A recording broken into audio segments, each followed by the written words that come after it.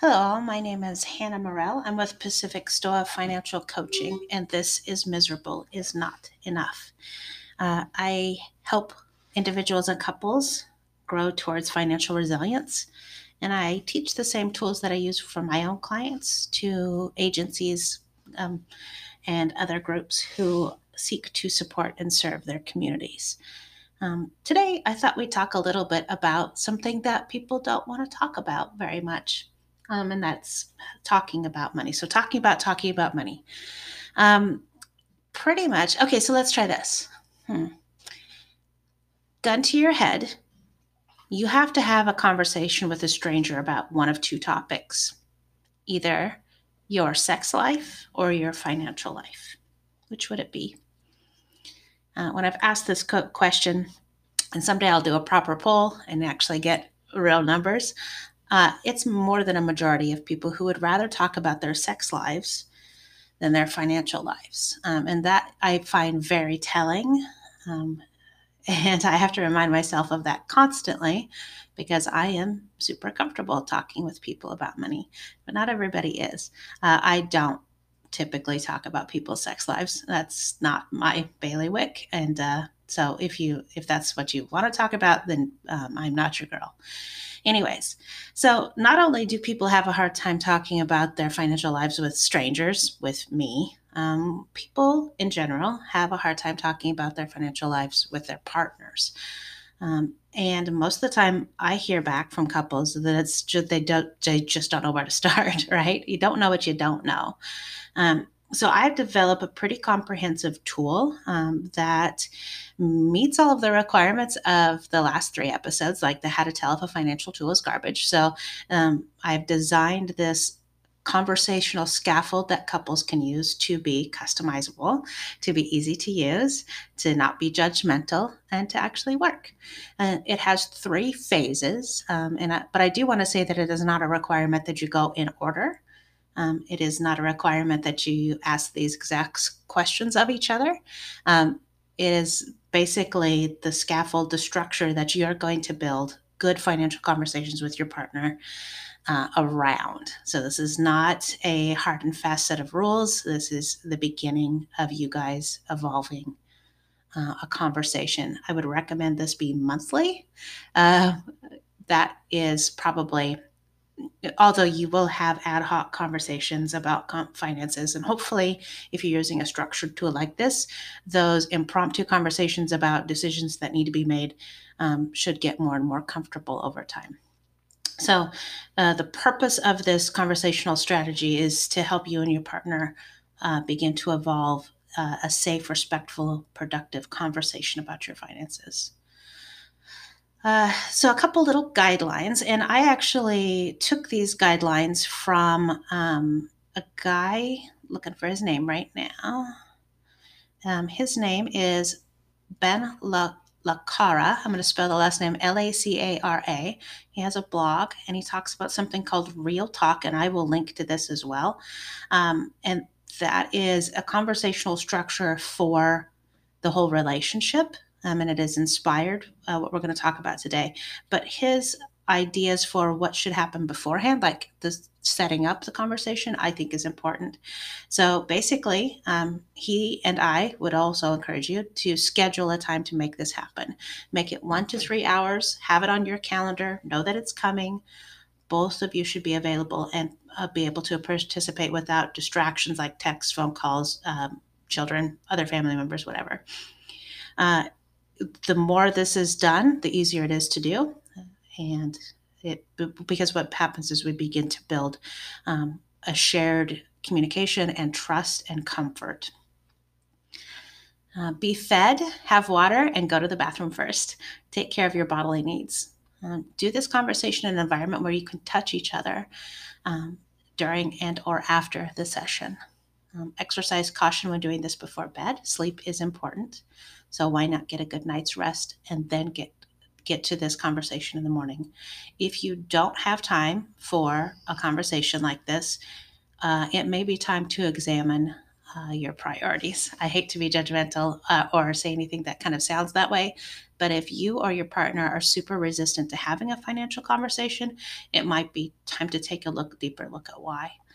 Um, Ben Lacara and I would both recommend not doing this conversation while you are driving. Seems like it should be a good time to multitask, but we can't touch or make a bunch of eye contact when we're driving. It's hard to read each other's facial cues, and it can be done, but instead of passing the time on a long drive, it can make it and end up making a long drive feel even longer. So before you begin, I'd like you to think about a couple things. Leave out of this conversation blame, shame, judgment, guilt for yourself and your partner. It seems like these are corrective things, like we're trying to make better decisions in the future based on judgment about the past. It just does not work that way. Don't lead the conversation. So if this is your idea, that's wonderful, but this is a leaderless conversation. This should definitely not be a parent-child kind of a relationship. This should be, the conversation should be an opportunity to practice meeting each other where you are. So before you ask a question, think about what your goal is for asking this question. Think about if you just want to be shared or be heard. Are you seeking sympathy, comfort, praise, celebration? Or are you trying to solve a problem, get some help or advice? So, what is the purpose of you asking this question? Are you asking a question to punish your partner? If that's the case, probably not a good question to ask. Before you answer any question, take a moment and think about the physical reaction that you're having. Are you feeling defensive? Do you need more time to answer the question? Always ask more time. You could always ask for more time.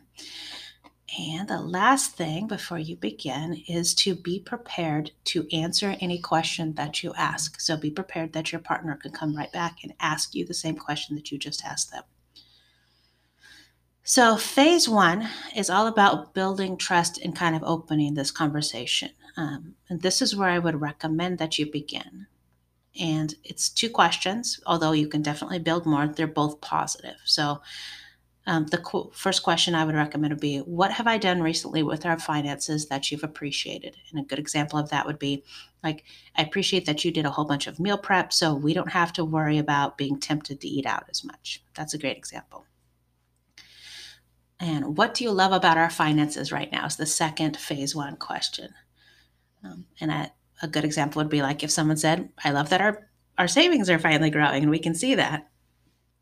Again, these first questions, these are openers. They're meant to kind of start the conversation. They're positive on purpose.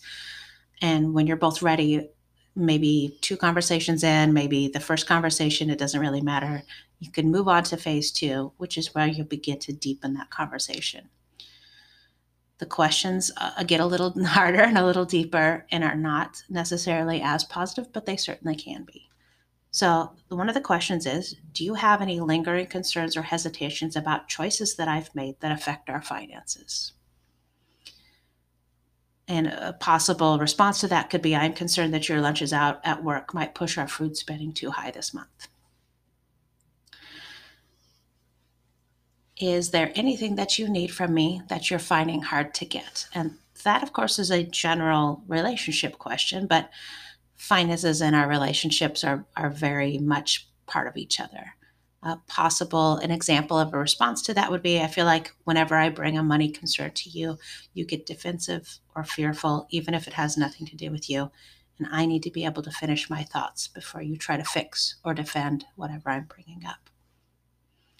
Another good question for phase 2 would be, in what ways can I better support you? And a possible response might be, I feel like you aren't fully bought into the idea of me switching jobs. What's going on there? Let's talk more about that. Another question for phase 2 might be, are you satisfied with the way that we share the work of running our lives? And a possible response might be, most of the time. I think I'd like to revisit how we break up chores, but that's not a big deal. It's not super high on my priority list. So phase 2 is all about kind of deepening that conversation. Phase 3 is where you're going to get kind of intentional. And notice for phase 1 and phase 2, nobody's talked really probably about dollar amounts. It's just about the conversation itself. So phase 3 is we're going to get really, really particular about the finances themselves. I do need to make it clear that you do not need to be working off of a shared budget or an individual budget at this point. You should be able to use this tool whether you are working with me or not. You should be able to use this tool whether you even have shared goals, whether you've even had a goal conversation. So having a budget is not required. Having a financial coach is not required, and having even shared goals is not required. But if you are using a budget, either a pre-made budget, which I hate, or a zero-based budget, which is what I teach, review each of your categories. So it's time to review the last month. Each category or bucket, if you're using the Pacific STOA system, so let's say it's the eating out bucket. I'm just going to pick eating out because it's a really wonderful one to pick on. Your category for eating out, you'll ask yourself for each of these categories 3 questions. Did you over or underspend? And if so, what situation preceded that? So you're looking for patterns. So the dig down on this is like, so let's pick on eating out. We spent $40 over our expected $50 eating out this month. The question would be, did we over or underspend? And if so, what happened? Did we just get too far behind on our scheduling? Like, was the time management not where it should have been so that we were super rushed and felt like we had to eat out more? Did one of us had more business meetings, which is a good thing, which meant we needed to eat out for business meetings more? What happened? You're looking for the cause and effect there. The second question that you want to ask about each category is, did we plan our expectations accurately for this category? So if we went over on our eating out, was that because we didn't plan it properly, or did we plan it properly but we overspent? Or the third question, did something unexpected happen? So that's a little hard for eating out because you really can't have an emergency eating out situation. You can, but not the kind of emergency like your alternator blew up or your dishwasher stopped working. So that would be the third question for each category is, did something unexpected happen? And that could be also an emergency, but it could definitely also be an opportunity as well. So again, the 3 questions that you'd ask yourself if you're using a budget for each category would be, did we over or underspend? Did we plan our expectations accurately? And did something unexpected happen? And using those 3 questions for each of the categories that we have our money broken up into will help us kind of determine, what changes need to be made. Do we need to allow a little bit more in this bucket? Do we need to allow less? Do emergencies seem to be happening quite a bit more in the car bucket? So, do we need to allow for more? Was this a one-time deal? Did this amazing opportunity come up that's not going to happen again? So we don't really need to change our strategy for money spending. So if you are not using a budget, if you are not using a zero-based budget or any other kind of budget or spending strategy, you can ask each other, what did we spend money on this month that you are okay with, and why? And of course, the counterpoint to that, what did we spend money on this month that you are not okay with? And then, of course, why? So again, digging down into what's going on with our spending and looking for the patterns. What are you okay with and what are you not okay with is a great starting point. So next thing you're going to do in phase 3 is you're going to open up an agenda. So after reviewing your previous month's budget or spending plan, decide on some topics that you'd like to discuss in this same conversation. So what would you like to talk about? Basically, what would you like to add to this agenda if that we're going to have a discussion on now? And some examples would be, I'd like to talk about how much we are spending on eating out. We need to talk about the argument that we had about our child's sports activities. I have a new goal or a project that I'd like to talk about. Or something like, should we talk about the vacation that we're planning for the end of the year? I'm seeing a potential emergency or disruption or opportunity coming up. And talking about work certainly is a really great thing to talk about during this. And then obviously, once you kind of have written down everything that you kind of want to talk about, go through them one by one. And that's part of the conversation is probably going to take most of the time, hopefully. And this will change over time. Some months that you have a conversation, it'll be one or two, and sometimes it'll be more. My experience with couples has been the more comfortable they get, the more things that they can feel like they can feel comfortable adding to the conversation. So at the end of your conversation, it's time to review and reflect. So a fantastic question is, what aha moment, what surprise did you have during our talk today? So this is us always looking for something that stuck out to us that potentially we want to follow up on later, or it's just a really important moment of realization. Another great one, and this is a great goal building question, is what do you want us to accomplish together? And there is a mandatory, I said there's nothing required, but there is absolutely. This is absolutely required. Whether you stop at phase 1 or go all the way through phase 3, the mandatory last step is that you must do something fun together. Don't skip this step. Go out to dinner, share some intimacy, go on an outing, just the two of you together. And I don't want you to view this as a reward for completing the conversation, but more as part of it. So this is not, we got through this, so now we get to reward ourselves with going out for dinner. This is part of the conversation. So once you have started having conversations with your partner about your finances, hopefully using a modified and evolved version of this structure, start thinking about planning ahead. If you're not already using a zero-based budget, is it time to start looking at that? Is it time to start thinking about goal setting? And again, you don't need to have already set goals together to start having this conversation. And of course, if you and your partner can talk about money, you can talk about anything. I will again link Ben Lacara's, I don't know why I have such a hard time with his last name, slowly expand this conversation out to including all parts of your relationships together. Parenting, in-laws, sex, work, household stuff, doesn't matter. This is the beginning. We blasted through this conversational scaffold pretty quickly, but this conversation should compromise an hour, at least an hour probably. So if you are ready for the next step, if you're ready to talk about goal setting or zero-based budgets, I will encourage you to reach out to me. You can reach me by email. I will include my email, but it is Hannah, Hanna, at pacificstoa.com. That's what I'm for. This is my whole job.